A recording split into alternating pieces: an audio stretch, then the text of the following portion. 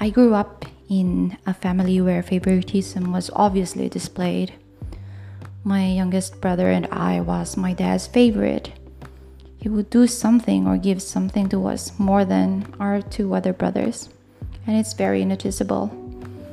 My two other brothers were in the picture, but most of the scene were him being aggressive or physically and verbally violent. But don't get shocked because this is traditional. I'll tell you later why.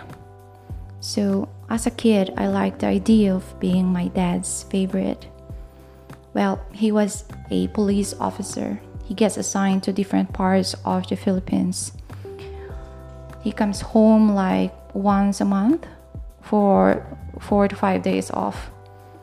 And every time he comes home, I get so excited and thrilled because he always brought us chocolates and some sweets. I get to have most of it and few for my elder brother. My two younger brothers were 1 and 2 years old at that time, so the initial competition was between me and my elder brother. We were about 7 to 8 years old. My dad would give us sweets, and my elder brother could see that mine was more than his.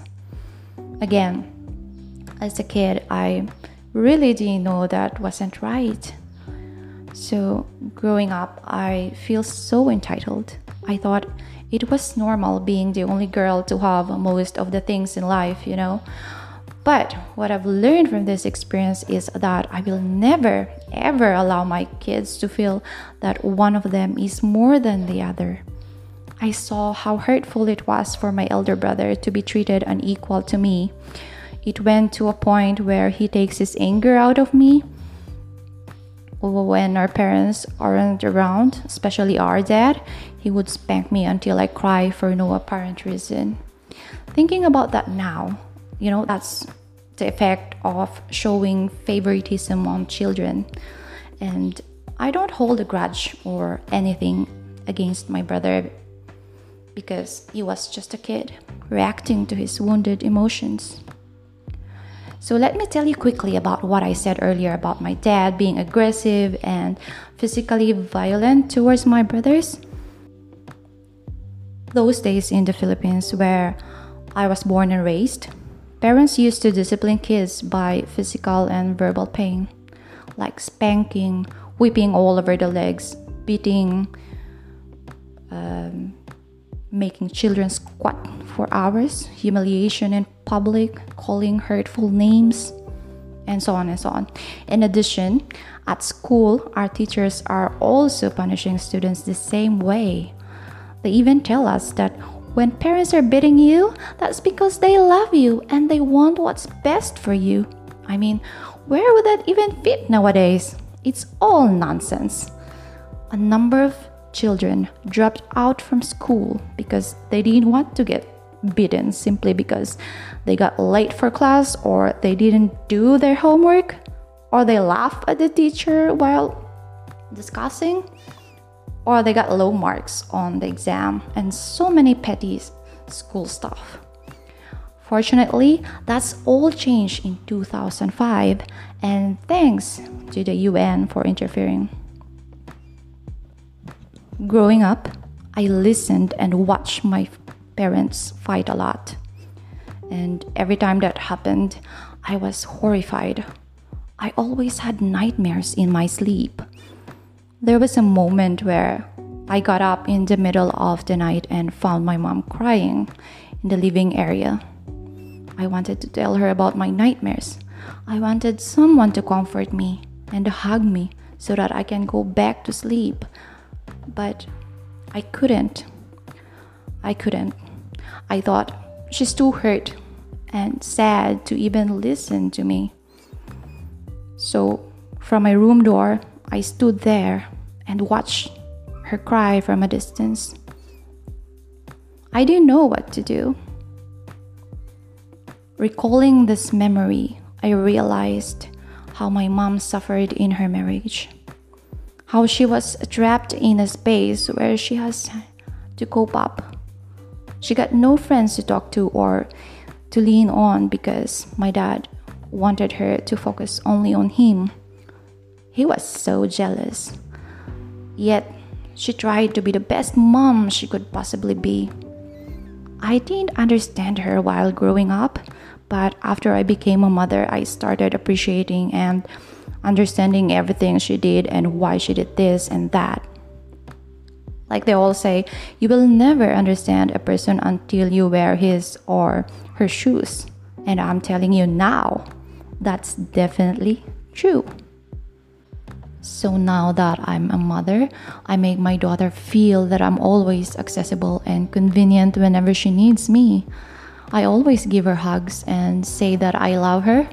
Well, I know my mom loves me back then, but it's just that she wasn't very vocal.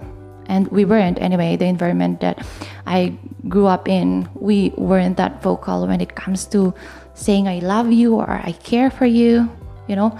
And because I didn't get to hear those words while growing up, I want my daughter to have that, you know, what I didn't have, like all other parents out there for sure would do. Anyways, Mom, if you're listening, I love you and I miss you. There was once my elder brother got beaten by my dad because he didn't wash his feet before coming inside the house. He came to the room with bruises all over his legs and some part of his body. I felt so bad. I wish I could have said something, to make him feel better. But I didn't have enough vocabulary back then to use. He sat on the bed and said, "When I grow up, I will beat Dad, just like the way he did it to me." He was so furious but too scared to show it to Dad. This shows that physical discipline will only leave grudge to children, and it's not effective like the old tradition said. That's why I pivot a different path about parenting. I watched Super Nanny Joe Frost, where I learned a lot about parenting techniques and proper way to discipline kids without physically or mentally hurting them. I applied it to my daughter and boom, I got an excellent result. Joe Frost, you're my superhero, and thank you so much for your show. I watch her on YouTube, the Super Nanny UK and the Super Nanny US. So when you're a parent and you're listening to this, please watch Super Nanny Joe Frost, and I will guarantee you will get a wonderful result. There were countless of times where my mom would leave the house for days or even weeks. Sometimes she would take us with her when we are at home, but when we are at school, she would just leave on her own. I remember one night where the four of us were patiently waiting for her to come home that night. The feeling of longingness. The night was so quiet. The crickets are chirping and the moon was full. It was so bright that we could just stare at the window next to the main door, hoping that Mom would come home and open that door. But she didn't. The feeling of I'm in our house but not at home. That's what it felt at that moment. The house is not complete without the mother.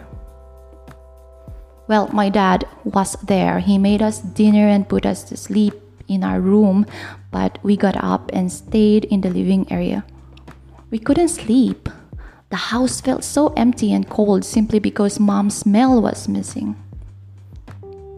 If you know that song, Avril Lavigne song called Nobody's Home, the lyrics goes like, she wants to go home but nobody's home. That's where she cried, broken inside and lost inside. Yeah, that song. I can easily relate to that song. I didn't understand why Mom would go, and do something like that because she's such a caring and loving mother. But as I grow older, it gradually made sense.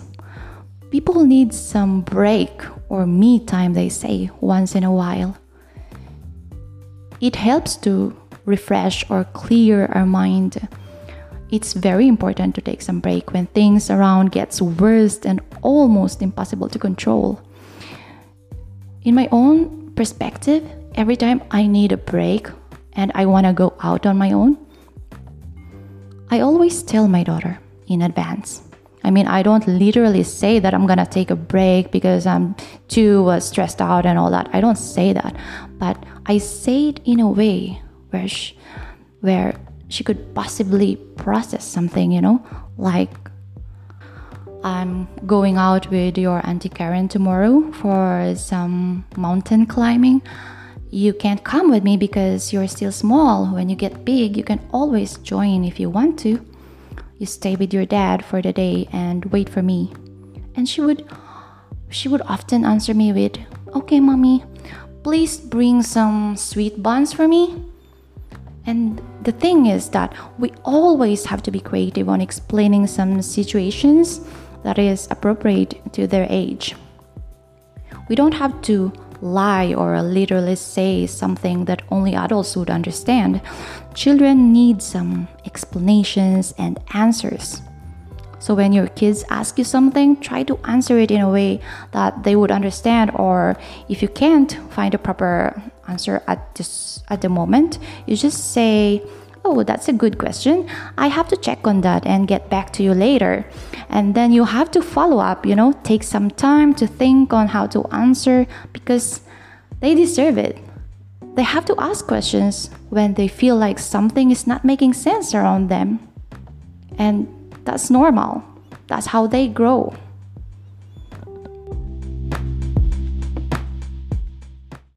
Hi everyone! So, ngayon pag-uusapan natin how I overcome my postpartum depression.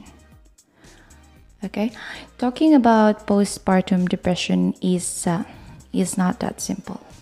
Magtatagalog ako dito kasi itong topic na to is dedicated sa mga kapwa ko, kababaihan sa Pilipinas. Okay? Some people don't really address it or take it seriously. That is because maybe people around them don't believe it. But postpartum depression is real. But on this video, I'm only going to talk about my real experiences at kung paano ko na-overcome ito. Kasi hindi naman ako doktor or psychologist. So ito ay base lamang sa mga naranasan ko. Para kahit papaano matuto tayong mga mothers dyan sa Pilipinas, lalo na yung mga baguhan. Okay? Shout out pala sa friend ko, si Rovelyn Lozano, for requesting this topic. This subject is crucial to our fellow Filipinos because hindi natin kasi lagi itong pinag-uusapan . Kaya parang hindi talaga natin alam. So ano nga ba ang postpartum depression? Ito yung sinasabi nila na ito yung nararamdaman ng mga bagong panganak. At ayon sa research, almost 80% ng kababaihan ay nakaka-experience nitong depression. So, kasali na ako doon. Alright?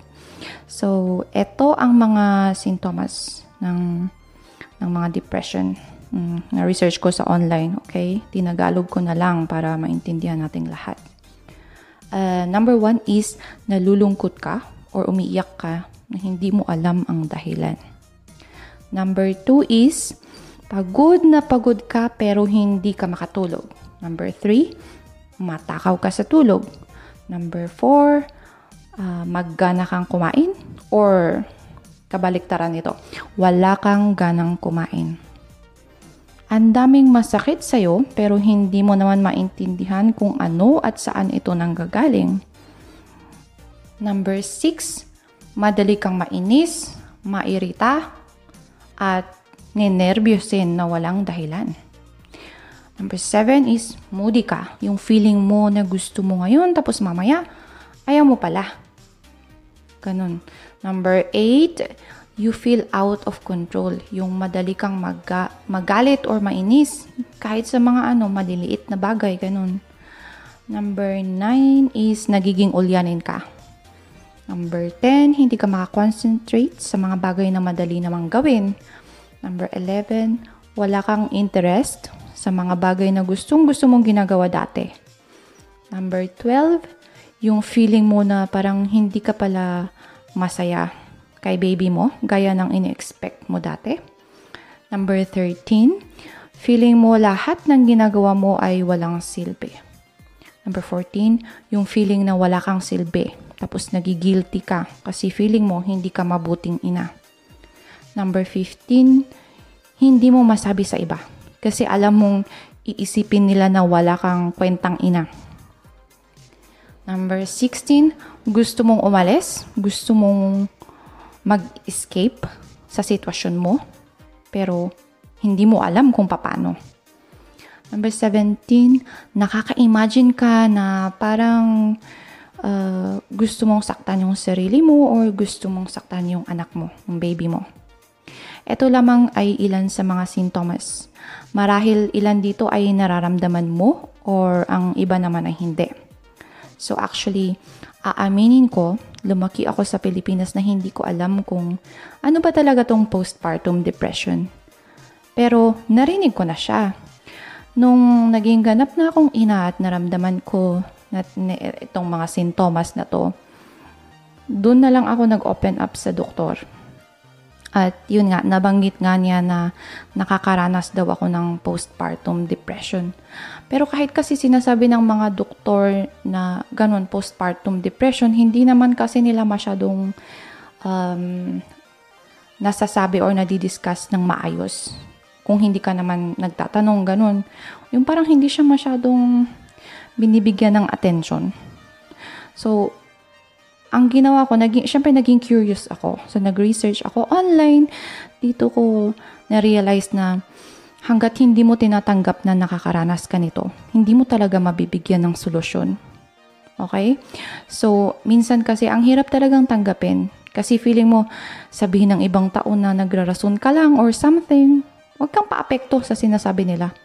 Focus on yourself at kung anong mga dapat mong gawin para malusutan mo itong pagsubok na to. Sa ibang bansa, ang number 1 na solusyon nila dito is magpa-doktor at maaaring resetahan sila ng mga antidepressant na tablets. At since sa ating bansa kasi hindi siya masyadong nabibigyan ng pansin. At hindi rin naman kinukonsider na sakit talaga ito, hindi katulad sa ibang bansa. Hindi natin ito nagagawa, yung nagpapadoktor. At number 2 is therapy sa ibang bansa. Since konti lang ang psychologist at psychiatrist sa ating bansa, hindi rin natin ito nagagawa. Or kasi magastos, or kung may pera man, yung iba, hindi rin naman sila nagpapatherapy kasi nahihiya sila sa sasabihin ng iba. Yung si ganito, nagpa-psychiatrist daw, baka nasisiraan na ng bait, mga ganong haka-haka. So, parang nakakahiya. So, number 3 is self-care. Ito na yung pwede natin gawin at ito din ang ginawa ko. Inalagaan ko ang sarili ko. Ito na yung tinatawag na self-love or pangangalaga sa sarili. Paano nga ba mahalin ang sarili? So, ito ang mga bagay na ginawa ko. Una, hindi ako masyadong nagpagod. Hindi ko masyadong pinagod yung sarili ko.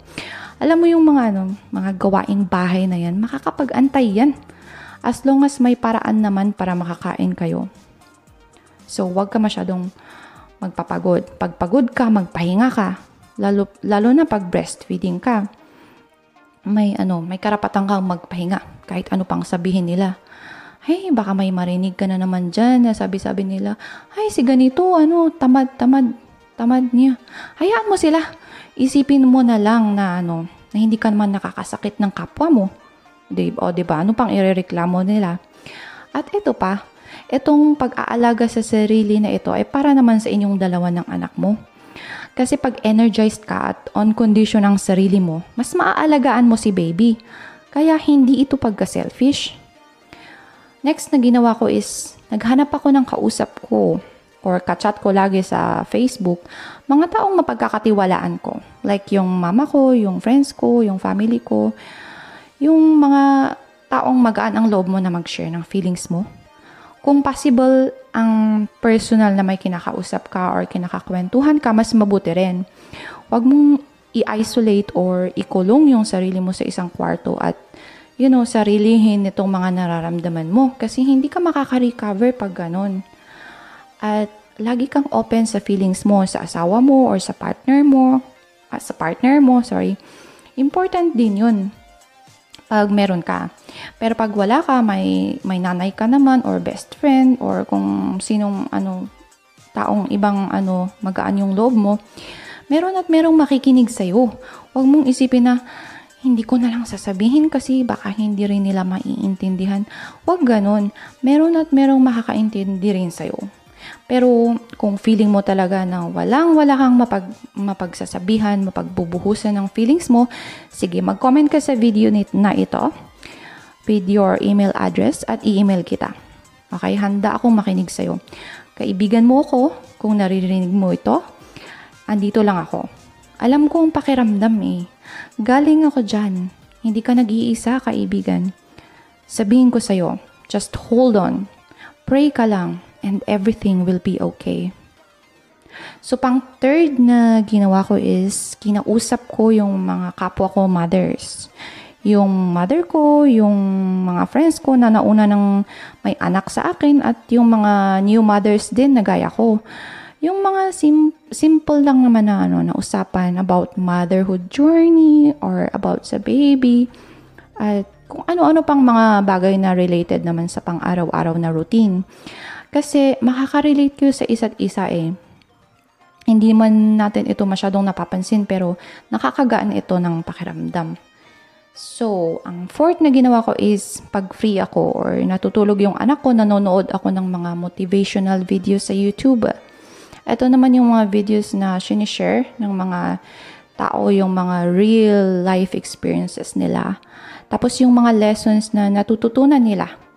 Madami din kayong matututunan dun. At of course, hindi mawawala yung mga comedy videos. Number 1 tayo dyan, mga Pilipino. Ang galing-galing natin gumawa ng nakakatawang videos. So, ang dami niyan sa YouTube, sa TikTok, sa Facebook. Dami niyan. Maghanap kayo ng mga comedy videos. Huwag kayong manood ng mga horror, mga nakakatakot. Huwag ganun kasi lalo kayong madidepress, okay? So, ang fourth na ginawa ko is walking exercise. So, everyday naglalakad ako early in the mornings sa kalsada na malapit sa bahay namin. Karga-karga ko ang baby ko or minsan dala ko yung stroller niya. Tinutulak ko siya, yung paikot-ikot lang kami pabalik-balik. Around mga 10 to 30 minutes lang naman. Kahit hindi masyadong matagal. Pero nakakaginhawa din kasi yun ng pakiramdam. So, number 6 is, na ginawa ko is kumain ako ng healthy foods. Alam nyo ng mga yan. Hindi ko na kailangan sabihin ng mga yan, okay? So, eto naman, mga extra liquids din. Like, uminom ng maraming tubig, kumain ng or umigop ng ulam na may sabaw, fruit juices, milk, at iba pa. So, kailangan to lalo na sa mga nagpapa-breastfeed. At so, number 7 naman is always think positive despite of some unexpected circumstances. Ito naman halimbawa, nagluto ka tapos nasunog, then inis na inis ka. Umatake na naman ang bad mood mo. Isipin mo na lang, kahit nasunog niluto mo, pero hindi ka naman nasunog o hindi ka naman nasaktan. Kasi life is not perfect. Ang daming pagkakamali sa buhay. So next time, alam mo na kung anong gagawin mo. May mga ganun. You have to make mistakes to learn. Ika nga. Kaya ganyan yan. Take it easy. Alam ko na yung example ko dyan. Mga iba dyan, iniisip nila, ano ba yan? Nonsense. Yung mga taong iba dyan. Pero naranasan ko kasi, yung tipong nasunog lang yung isda na niluluto ko, tapos galit na ako, parang gusto kong itapon lahat ng mga kaldero sa kusina. Hindi ko rin maintindihan that time pero kung bakit umuusok yung galit ko sa maliit lang na bagay na yun. Pero it happened sa mga nakakaranas ng postpartum depression. I feel you. Kaya yung mga taong kasama ko sa bahay, pati asawa ko, nahihirapan sila sa akin. Alam mo, in the end, dapat lagi tayong magpakatibay at magpakatatag. Itaguyod natin ang bandera ng mga bandera ng mga kababaihan. Kaya natin to. So, last but not the least is yung ginugol ko na yung time ko sa anak ko, nag-enjoy ako sa paglalaro sa baby ko. Ito na yung precious moments na kahit kailan hindi natin maibabalik. Kaya habang baby pa sila, sulitin natin kasi minsan lang naman talaga sila maging bata. So, dito na mabubuo yung connection ninyo bilang mag-ina. Alright? So, sa karagdagang impormasyon, please do your research online. Trust me, it's worth it. So anyway, pag nagustuhan nyo itong video na to, please like, share, subscribe, at mag-comment din kayo kung ano pang mga problema natin dyan na pwede nating pag-usapan. Subukan kong makisali at makinig bilang kaibigan ninyo. So bye for now, kita-kits sa next video. Hopefully. Hi everyone! So, ngayon pag-uusapan natin how I overcome my postpartum depression. Okay? Talking about postpartum depression is not that simple. Magtatagalog ako dito kasi itong topic na to is dedicated sa mga kapwa ko, kababaihan sa Pilipinas. Okay? Some people don't really address it or take it seriously. That is because maybe people around them don't believe it, but postpartum depression is real. But on this video, I'm only going to talk about my real experiences at kung paano ko na-overcome ito.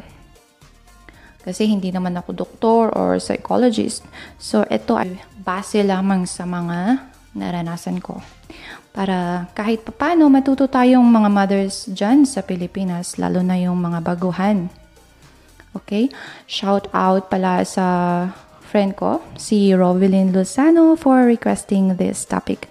This subject is crucial to our fellow Filipinos because hindi natin kasi lagi itong pinag-uusapan eh. Kaya parang hindi talaga natin alam. So ano nga ba ang postpartum depression? Ito yung sinasabi nila na ito yung nararamdaman ng mga bagong panganak. At ayon sa research, almost 80% ng kababaihan ay nakaka-experience nitong depression. So, kasali na ako doon. Alright?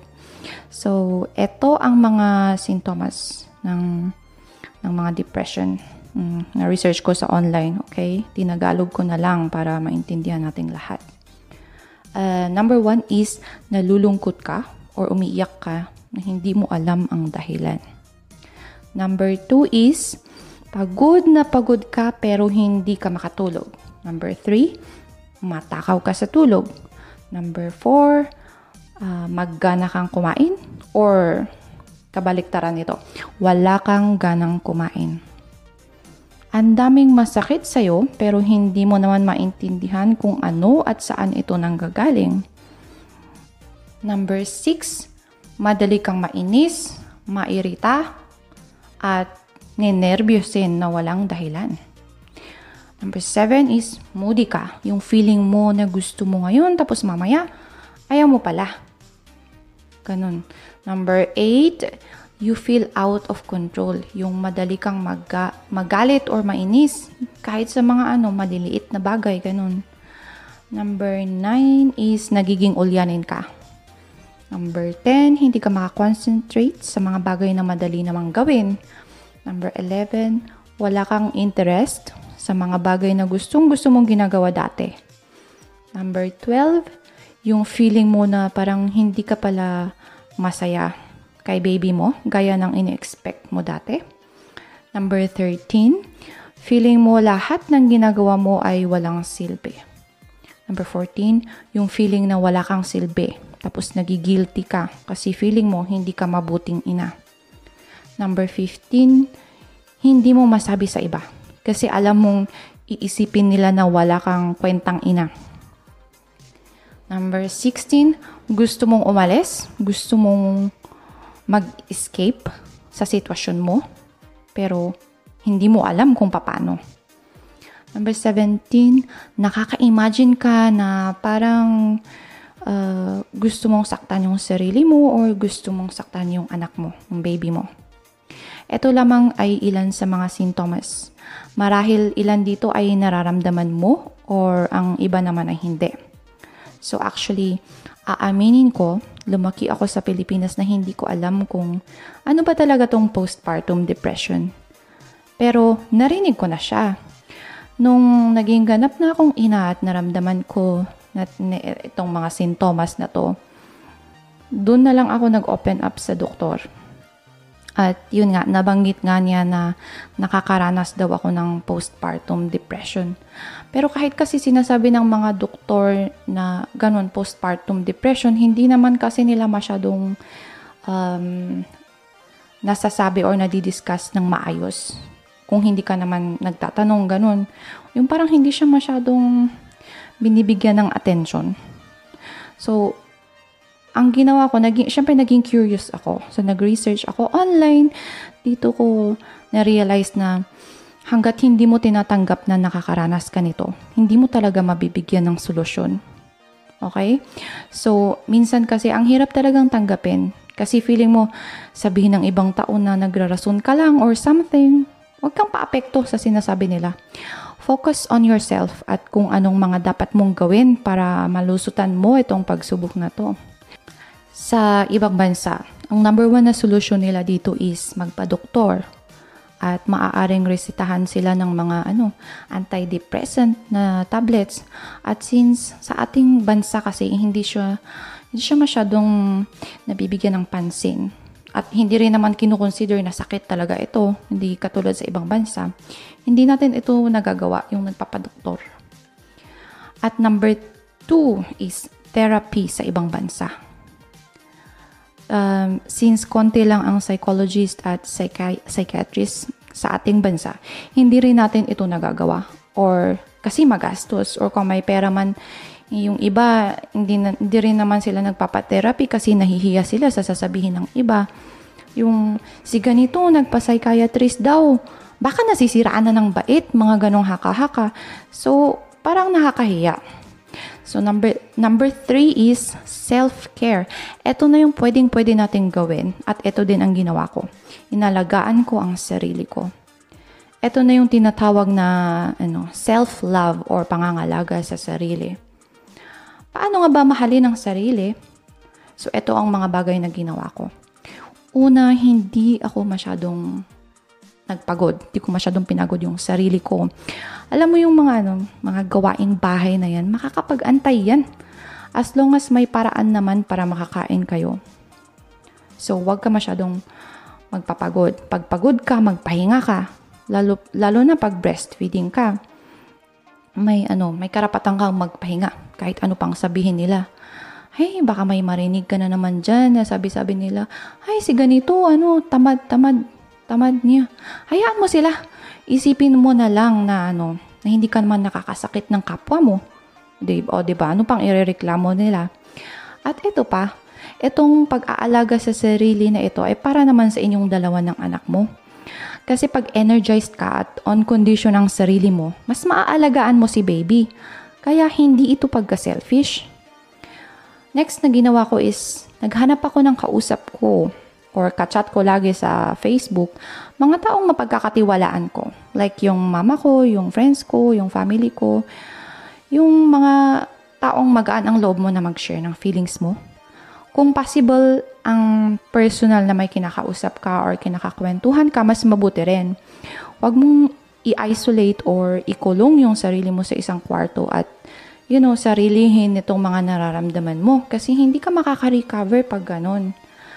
At lagi kang open sa feelings mo sa asawa mo or sa partner mo. Important din yun pag meron ka.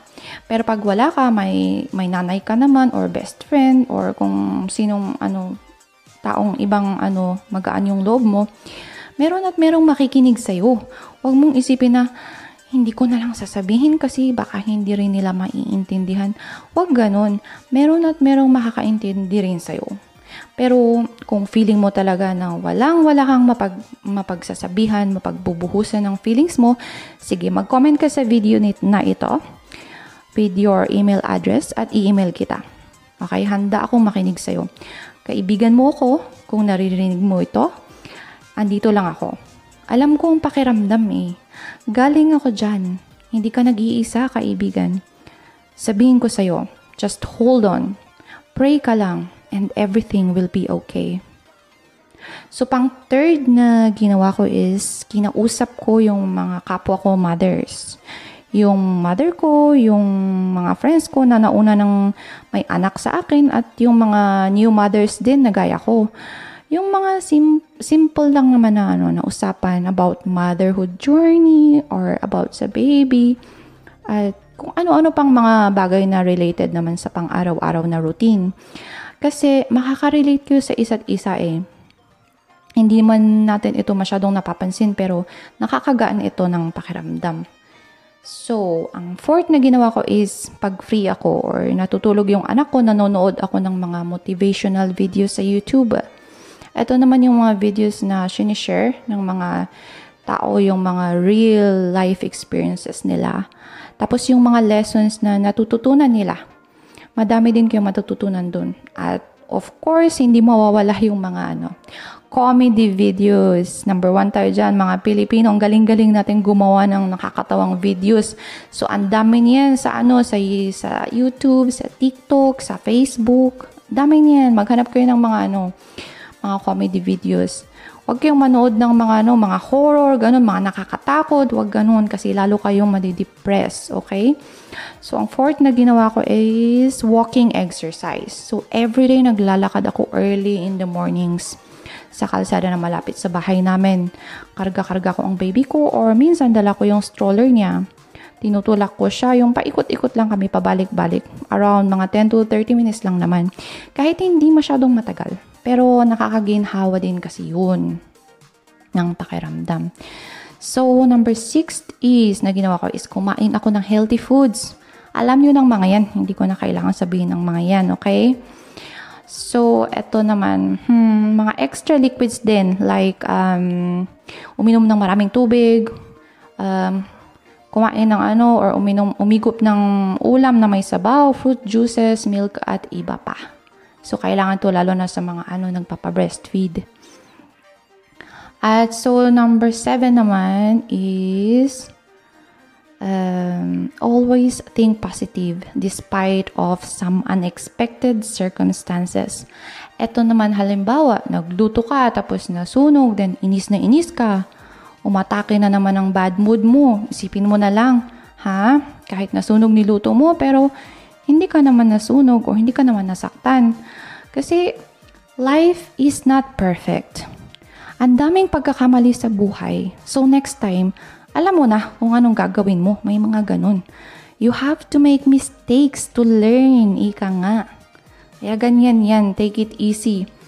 Alam ko na yung example ko dyan. Mga iba dyan, iniisip nila, ano ba yan? Nonsense. Yung mga taong iba dyan. Pero naranasan ko kasi, yung tipong nasunog lang yung isda na niluluto ko. Tapos galit na ako. Parang gusto kong itapon lahat ng mga kaldero sa kusina.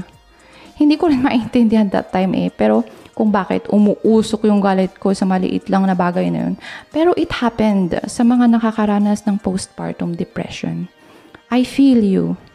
Kaya yung mga taong kasama ko sa bahay, pati asawa ko, nahihirapan sila sa akin. Alam mo, in the end, dapat lagi tayong magpakatibay at magpakatatag.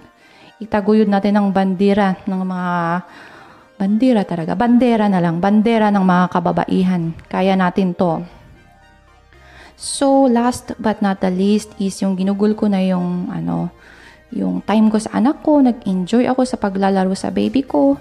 Ito na yung precious moments na kahit kailan hindi natin maibabalik.